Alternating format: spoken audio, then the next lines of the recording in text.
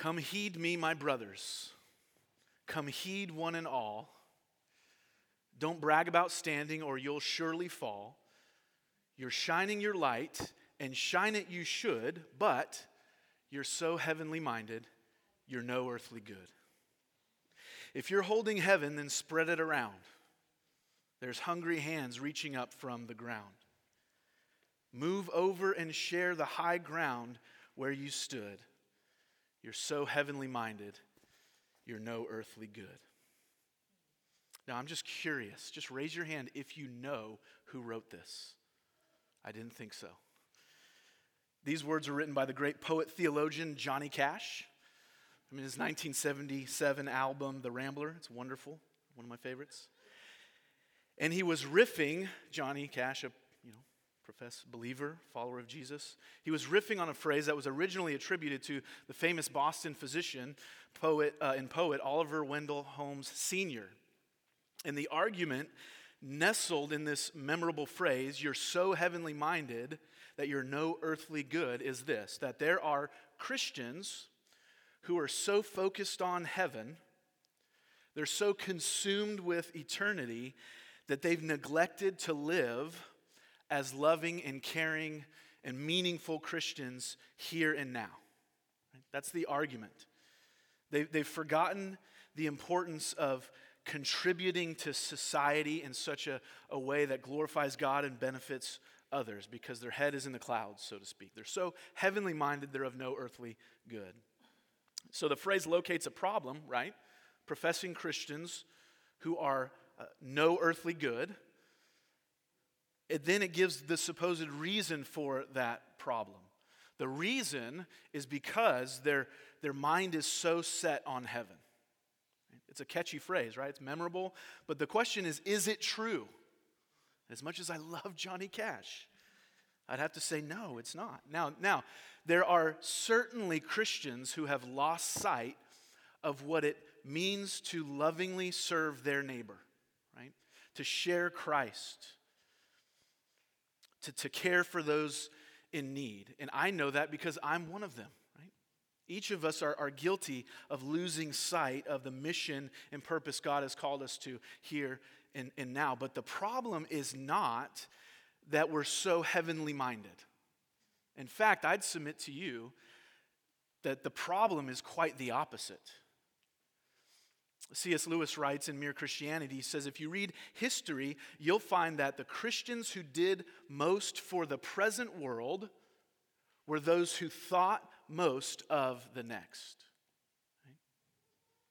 So Lewis is disagreeing with that premise that you're so heavenly minded that you're no earthly good. And we can see this in history. That's what Lewis is saying, right? We see this in the lives of people like William Wilberforce, a politician who teamed up with Pastor John Newton to abolish the slave trade in England. We see this in missionaries like Amy Carmichael, who not only proclaimed the gospel, but displayed the gospel by rescuing children from peril and founding orphanages, right? And we can go on and on and on and on. So the phrase that Christians are so heavenly minded that they're no earthly good is just not historically true. But it's also biblically untrue. And that brings us to this letter that we're starting to study this morning.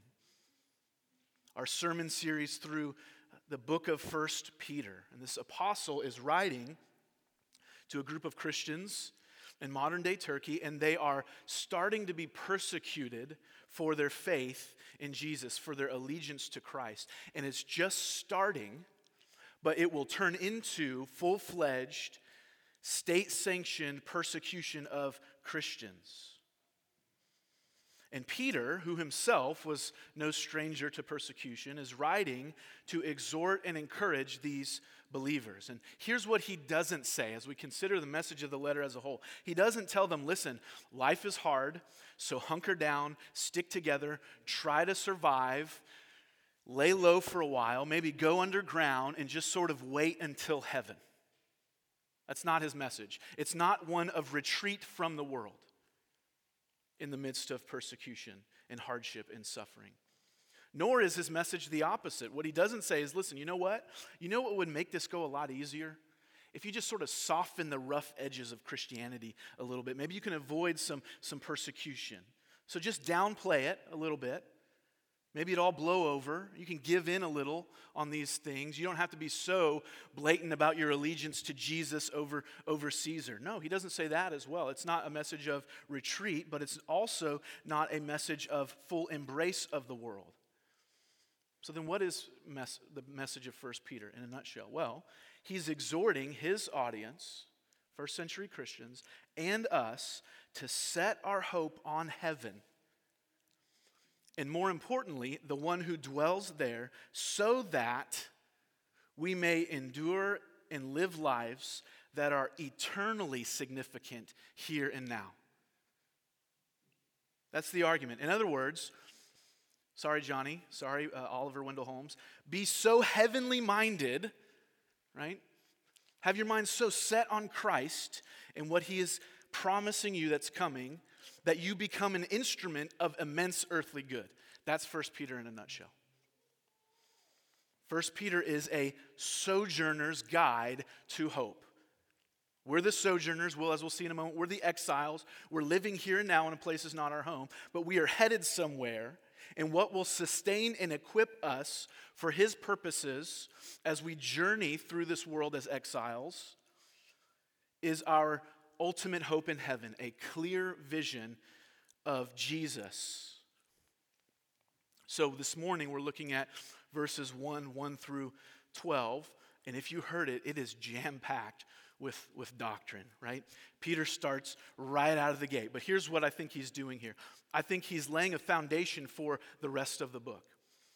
So as we walk through these verses this morning, we're going to draw out 4 things that are going to be repeated points, repeated themes, repeated truths throughout the rest of the book. These are foundational truths that will help us become so heavenly minded that we become instruments of earthly good here and now. And here's what those are. Let me just tell you where we're headed. First, know who you are, verses 1 through 3. Second, rest in your future inheritance, verses 4 through 5. Third, embrace God's purpose in your suffering, verses 6 through 9. And fourth and finally, marvel at the glories of the gospel, verses 10 through 12. Know who you are, rest in your future inheritance, embrace God's purpose in your suffering, and marvel at the glories of the gospel. So, number 1, know who you are. Look at verse 1. Peter, it's the author, an apostle of Jesus Christ, that's the authority from God, to those who are elect exiles of the dispersion in Pontus, Galatia, Cappadocia, Asia, and Bithynia. So Peter begins by establishing his God-given authority as an apostle, identifying himself. Then he uses this interesting title for his readers, and it's very, very intentional. He says, you are elect exiles. So he's already, right out the gate, verse 1, reminding them of their identity in Christ. Elect exiles, what does that mean? Well, let's break down each word. First, you are Christian. You are elect. That word simply means chosen. We have an entire sermon on the doctrine of election that Pastor Clint preached in our Doctrines of Grace series back in November, December. You can go listen online. So we won't dig into the depths of what this means here, but it's important to note that when biblical authors use this word to speak of God choosing sinners like us, electing sinners like us, it always emphasizes relational intimacy. In other words, being chosen by God is connected to being loved by God.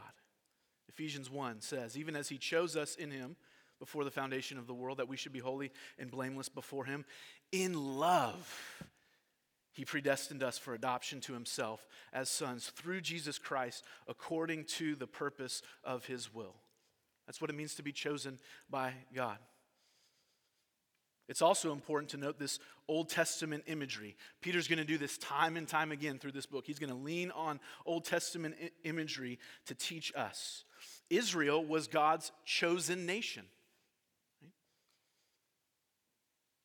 Chosen by God, set apart for his purposes in this world through which the Savior would come. So the elect are those lovingly chosen by God. That's the identity. And it's meant to bring comfort to weary Christians. Don't lose heart. Don't think that what is most important to you, your relationship with me, God says, can be lost. I have chosen you in love. I will never leave you or forsake you. If you're a follower of Jesus, you are chosen by God, elected by him. But then he uses this other word, exiles.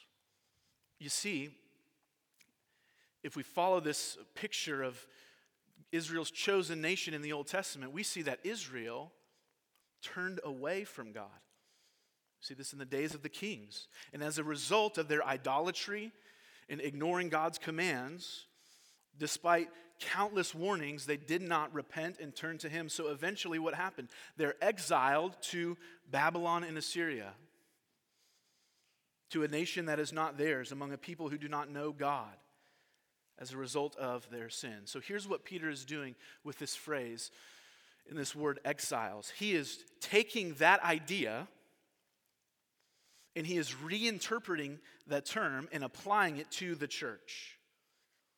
So Israel was chosen by God as God's chosen nation. They were also exiled from their land when they disobeyed. We too, as Christians, the church, we are elect exiles. But there's a major difference here. We're not considered exiles because of our sin, as Israel was. We are exiles in this world because of our identity with Christ. That's what Peter wants us to know. The Apostle Paul summarizes this well for us when he writes in Philippians 3:20, our citizenship is where? It is in heaven, and from it we await a Savior, the Lord Jesus Christ.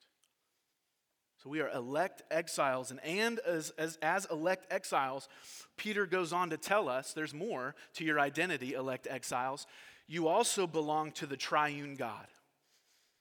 Look at verse 2. According to the foreknowledge of God the Father, in the sanctification of the Spirit, for obedience to Jesus Christ, and for sprinkling with his blood. Father, Spirit, Son. It's as if Peter is saying, just in case you were wondering, who's behind all of this? Who's behind you being chosen? Who's behind you being in exile where you live now? It's the triune God, the eternal three in one. Your identity, Christian, my identity, our salvation was planned by the Father. That's what Peter says in verse 2. It was applied by the Holy Spirit, and it was accomplished by the Son. You see that? Summary of rich Trinitarian doctrine for the Christian. But it's not just this heady reality. He's saying that's who you are. You are in him. That's who did this. And what is this triune God? Verse 3, this God is blessed. He is happy. He is worthy of glory and honor and praise. Peter, what he does here is he essentially breaks out into worship as he starts thinking about what it means to be an elect exile who has been saved by the triune God. Blessed be the God and Father of our Lord Jesus Christ. According to his great mercy, he's caused us to be born again to a living hope through the resurrection of Jesus Christ from the dead. He can barely contain himself, right? We tend to think theology is the boring stuff and worship is the fun stuff. Peter, and by the way, the entire Bible says, nope, those two always go together. I'm about to teach you some rich, important doctrine, but it always is meant to lead to worship of the blessed God. So he says, here's who you are, elect exiles. Here's who God is, the triune God, and you belong to him. Blessed be his name. And what has he done? He's caused you to be born again. He regenerated you, meaning you were spiritually dead and now you're alive. You didn't do it because dead people can't raise themselves to life. You were born again and you didn't deserve it, Peter says. It was according to his mercy that he caused you to be born again. You see, when you become a Christian, you're united to Christ by faith, so that as Christ died, remember Good Friday, Easter last week? We celebrate that every Sunday. As Christ died, putting sin to death, rising to life, so we too who believe in him, we die to the old self and we are raised to a new and living hope through the resurrection. Peter is saying the doctrine of the resurrection is everyday life stuff. Because Christ has been raised, so you who are in him have been raised. And that hope is not just this sort of distant hope, like it's going to matter someday. No, it's a living hope because Christ is a living Savior. It matters now. So the foundation for everything Peter tells us in this letter is here, in this point, our identity in him. If our identity is not in Christ, this is so important, nothing else from this point on is going to matter to you. If we're not born again, then all of the counsel that Peter gives us, and he's going to give us some great practical counsel, but all of it, if we are not born again to a living hope, if we are not elect exiles, if we're not in him, it will be useless to you if you don't have the identity. It'd be about as useless as me after church going home, putting on my Xander Bogaerts jersey and heading down to Fenway and asking Alex Cora, do you think I can, slide into the lineup today for the 110 game? One, I never get that far, right? They'd stop me and I never get to Cora, but that would be silly. Why? Because I'm not on the team, right? I can't play the game because I'm not on the team. Friends, if we are not in Christ by faith, if we are not born again, if we are not resurrected to the living hope that is in Christ, then all of the practical stuff, all of the here's how you live stuff will be useless to us. This is foundational. Know who you are. So the first question for us this morning is this: are you a Christian? Have you been born again to a living hope?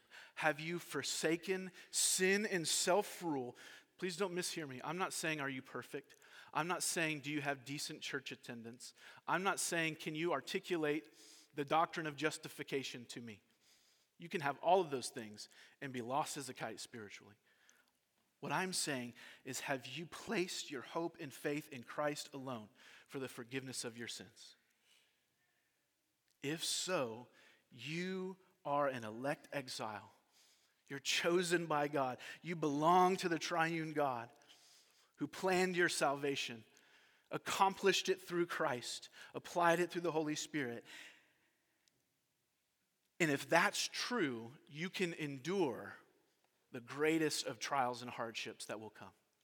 Right? A few months ago, I got a kayak.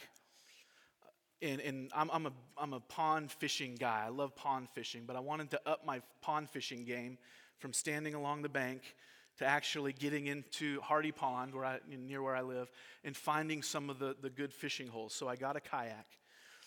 And I was talking to my father-in-law, and he's my bass fishing sensei. Okay, and so he knows all things bass fishing. And he said, hey, listen, make sure you get an anchor. And I thought, my first thought was an anchor. It's a kayak, right? It's like 7 feet long. Why do I need an anchor? It's not the Mayflower, right? I'm not crossing the Atlantic. I'm just sort of paddling around the pond. He said, no, listen. Here's why it's so important. If you don't have an anchor, when you stop to fish, you won't even notice it, but you'll slowly start drifting, and then you'll have to put down the pole and paddle back to where you are and start fishing again. But if you drop the anchor, your hands are free to fish. They're free for you to cast. Our identity in Christ, knowing who we are and whose we are, those are the anchors for us, so that when the wind comes, and the wind will come, the suffering will come, the persecution will come, the opposition will come, the distraction from the world will come, the tides of culture will shift, but when it comes, we will be so anchored in him that we'll be free to do what he's called us to do in the here and now. Right?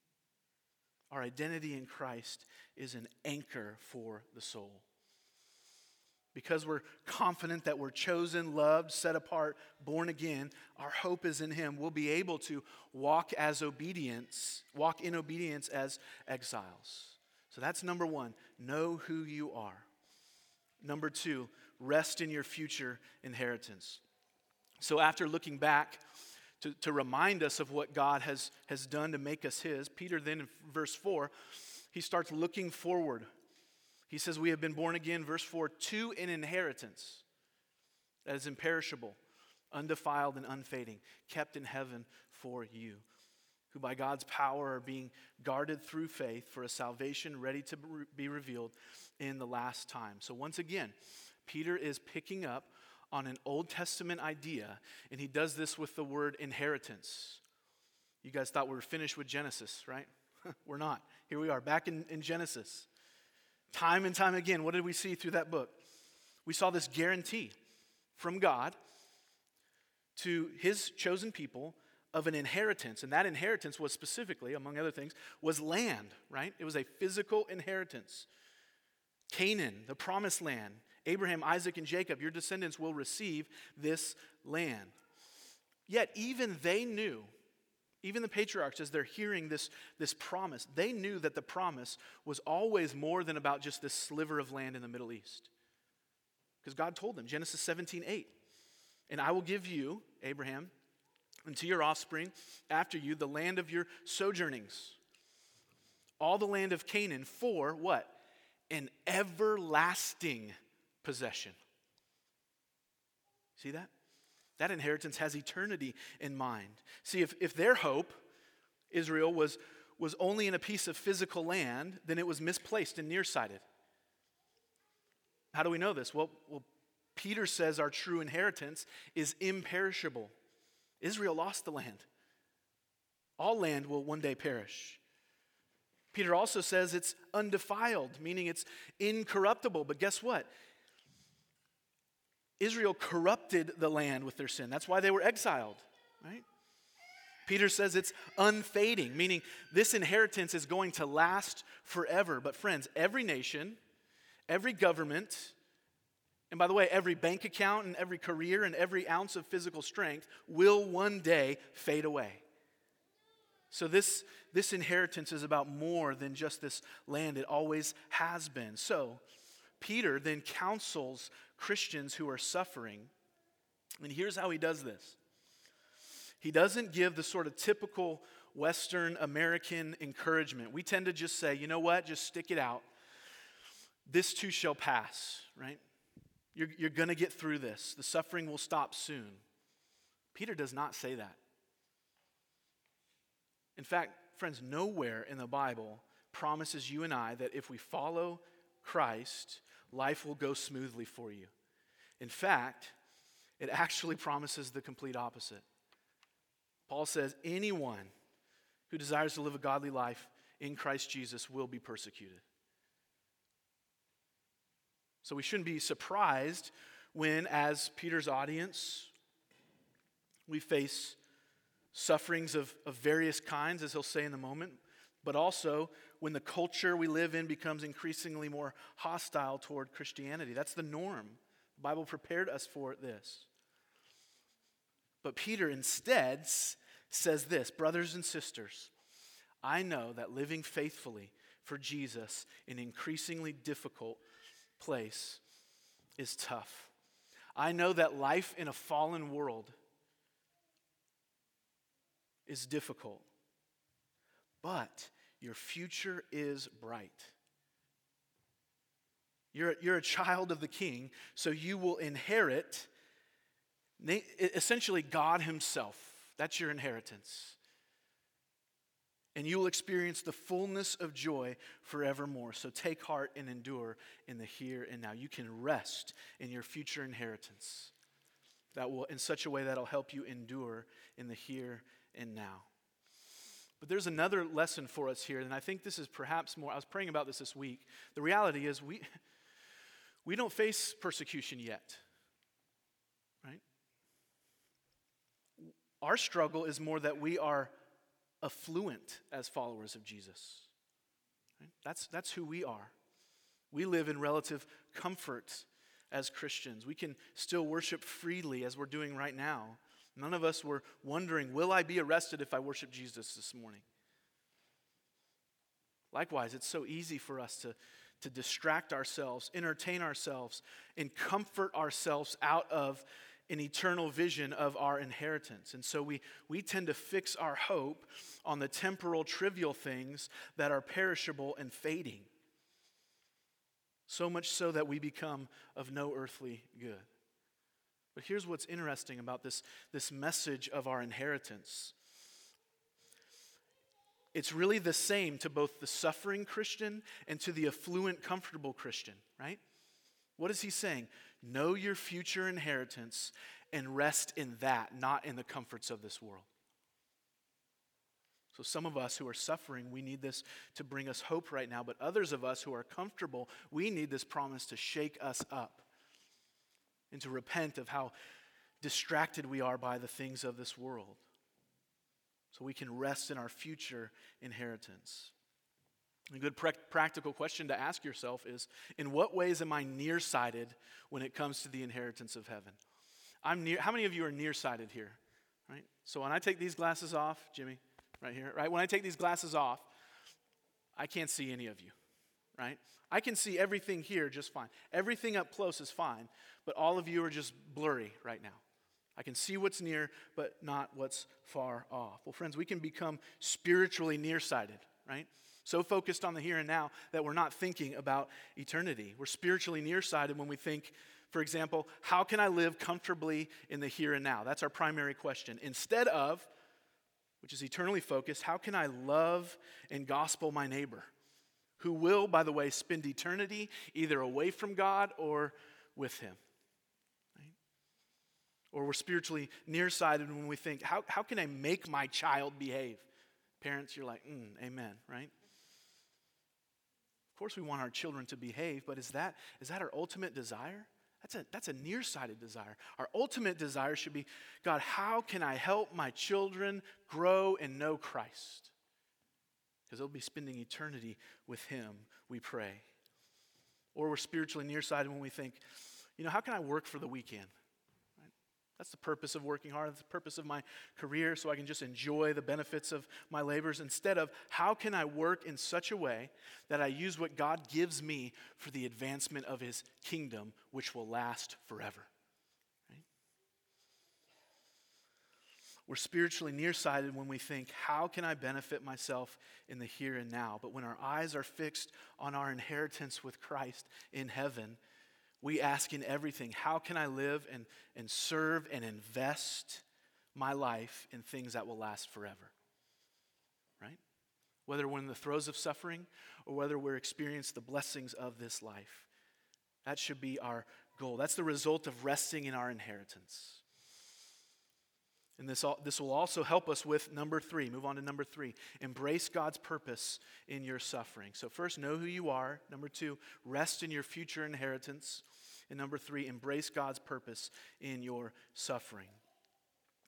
Verse 6, Peter then says, in this you rejoice, though now for a little while, if necessary, you've been grieved by various trials, so that the tested genuineness of your faith, more precious than gold that perishes, though it's tested by fire, may be found to result in the praise and glory and honor at the revelation of Jesus Christ. So when Peter says, in this you rejoice, that this in verse 6, I think this is important to note, it's not the suffering itself. The this in verse 6 refers to the salvation that he's been talking about thus far. So you rejoice in your salvation, your regeneration, your identity in Christ, your eternal inheritance, right? Those are things that bring about joy. But here's the problem that Peter reminds us of. There's a threat to this joy, and it is the grief of suffering. I think that's an important phrase that Peter uses, because one misunderstanding of suffering I think Christians often have is, Jesus is coming back, so suffering's no big deal. But that's not what Peter says. He says these things grieve you. It's a big deal. Suffering, various trials, they lead us to grieve. So it's a threat to our joy, right? In our Genesis series, we spent a lot of time really working through, we didn't plan this, but in God's providence, a doctrine of suffering as we studied the life and ministry of Joseph, right? And so we know that God has a purpose in suffering. That's what we saw in Joseph's life. He brings good from it. And this is seen most clearly, by the way, on the cross of Jesus Christ. So if you have a hard time with how does good come from suffering, there's so many things we can talk about there, but for this morning's sake, let me just remind you that the center of Christianity is simultaneously the greatest act of suffering, right? Christ dying for sinful humans, and the greatest act of loving goodness, God accomplishing salvation for us. So the cross is a paradigm for us of how we can see that good comes from suffering. Tim Keller writes, while other worldviews lead us to sit in the midst of life's joys, foreseeing the coming sorrows, Christianity empowers its people to sit in the midst of this world's sorrows, tasting the coming joy. I think that's what Peter is pointing us to here. That's his conviction. Because of your inheritance and your future salvation, because it's so secure, you can rejoice in the midst of grievous sufferings here and now. And he gives us 3 reasons for this. First, he tells us that suffering is only temporary. He says, now for a little while in verse 6. Now we read that phrase, I'll be honest, when you first initially read that phrase, I think, really? A little while?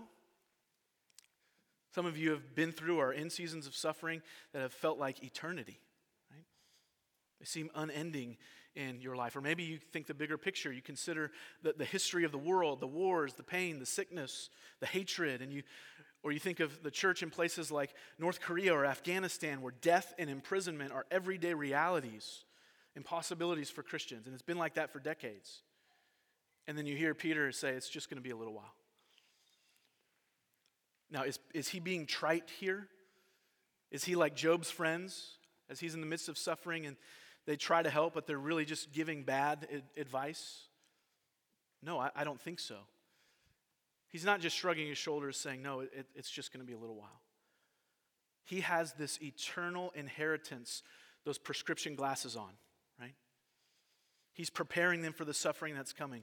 And he's saying, listen, church, compared to an eternity of imperishable, undefiled, unfading, impenetrable joy in Christ, your lifetime of suffering is just a little while.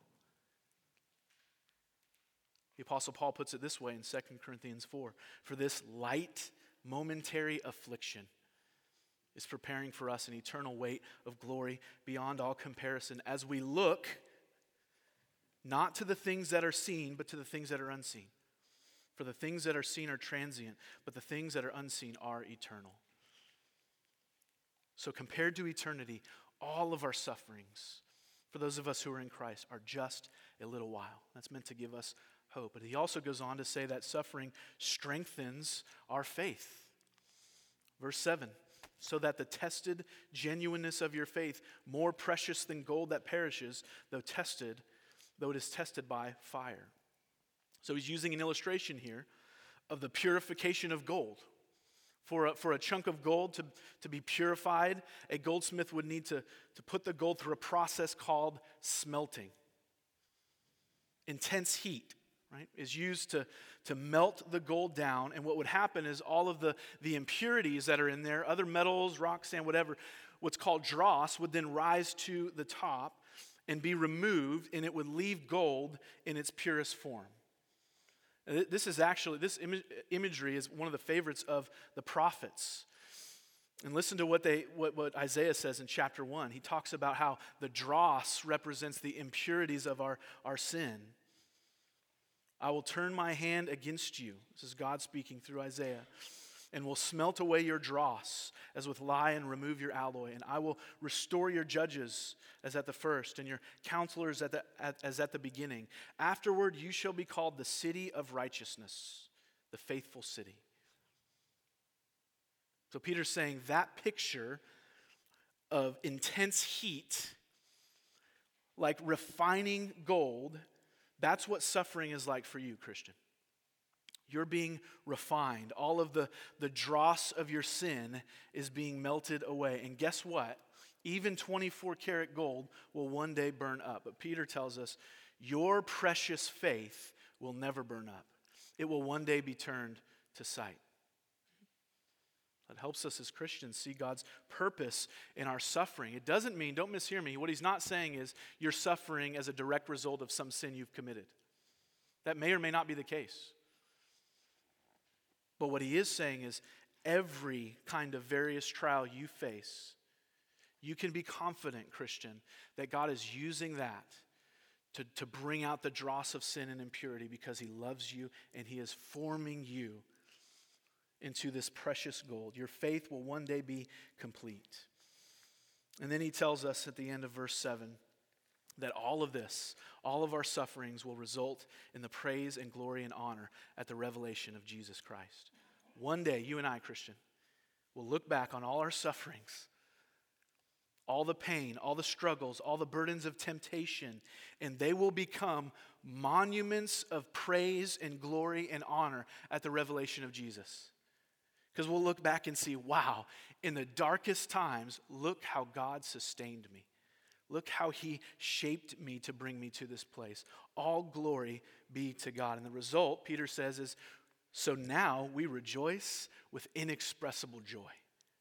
That's cause to rejoice, not just then, you don't have to wait, but in the here and now.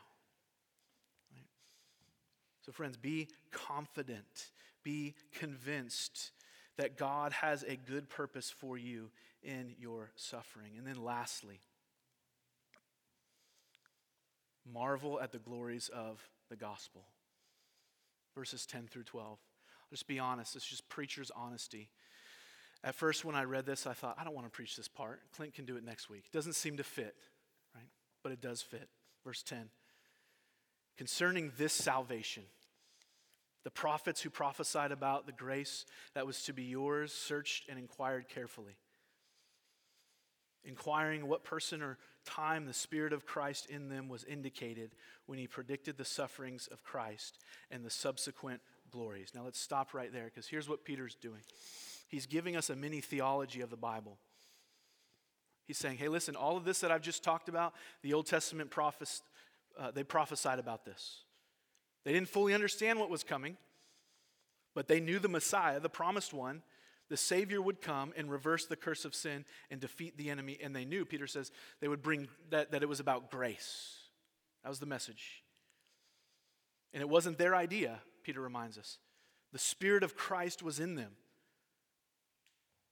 You see, the Old Testament isn't merely history, poetry, apocalyptic literature from an ancient people. It is certainly that, but it is more. According to Peter, this is his doctrine of the Old Testament. It's all of those things, but ultimately, it's the God-breathed revelation of grace through Jesus Christ. He's saying that about the Old Testament. More specifically, Peter tells us in verse 11 that the Old Testament prophets predicted two things: the sufferings of Christ and the glories of Christ. And Jesus himself affirms this after his resurrection. In Luke 24, he's walking with the disciples along the 7-mile road to Emmaus, and they don't yet realize it's him, but they're discouraged. They're suffering because they think their Lord is dead forever. And Jesus says to them in verses 25 through 27, O foolish ones, slow of heart to believe all that the prophets have spoken. Now listen to what the prophets have spoken. Was it not necessary that Christ should suffer these things and then enter into his glory? So Peter's talking about suffering, then glory. And beginning with Moses and all the prophets, he interpreted to them in all the scriptures the things concerning himself. So friends, the Old Testament, according to Jesus, according to Peter, is the promise of Jesus made. And the message is that suffering comes first and then glory. The New Testament is the promise of Jesus kept. That's what he goes on to say in verse 12. It was revealed to them that they were not serving themselves, but you, first century Christians, also us, and these things that have now been announced to you through those who preach the good news to you by the Holy Spirit sent from heaven. So here's this theology of the Bible continuing. Just as the Spirit filled the human authors of the Old Testament, so it filled the apostles of the New Testament.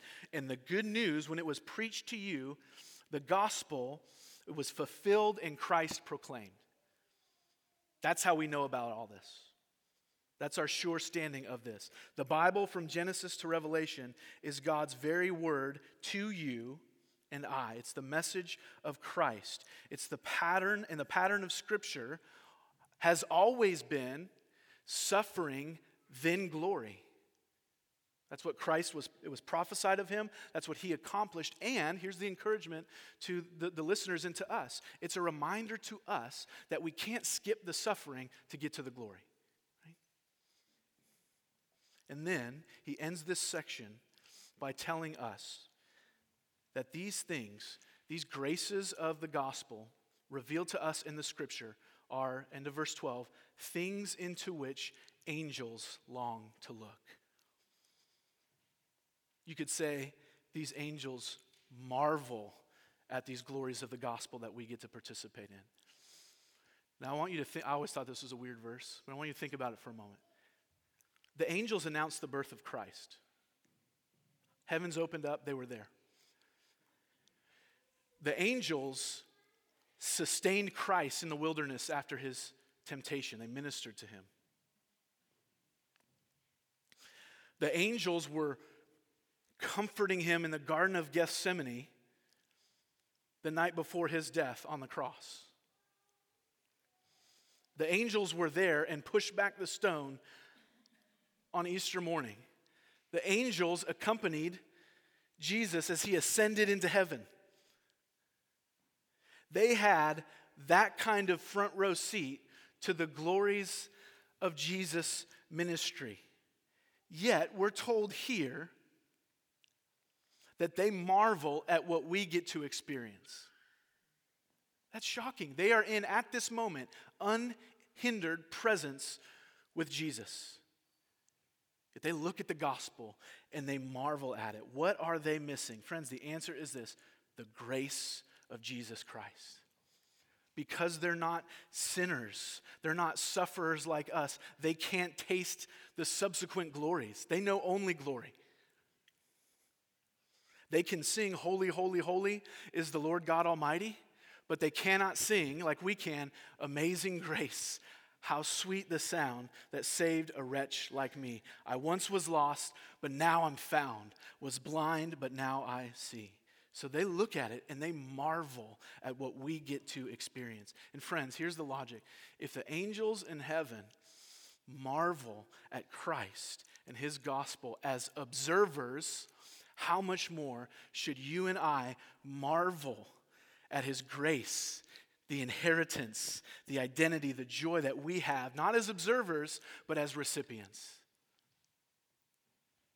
H.B. Charles put it this way, commenting on this verse. He said, "We're tempted to be preoccupied with the things that the angels in heaven couldn't care less about."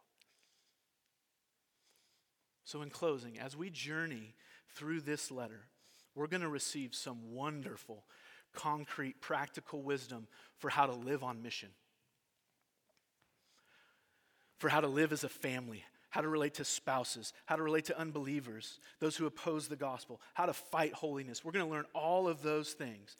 But do you notice, don't lose sight of this, Peter's first and foundational concern is that we marvel at the person and work of Christ and what he's done for us and who we are in him and at the future inheritance he has secured and at the glories he has brought about through his suffering.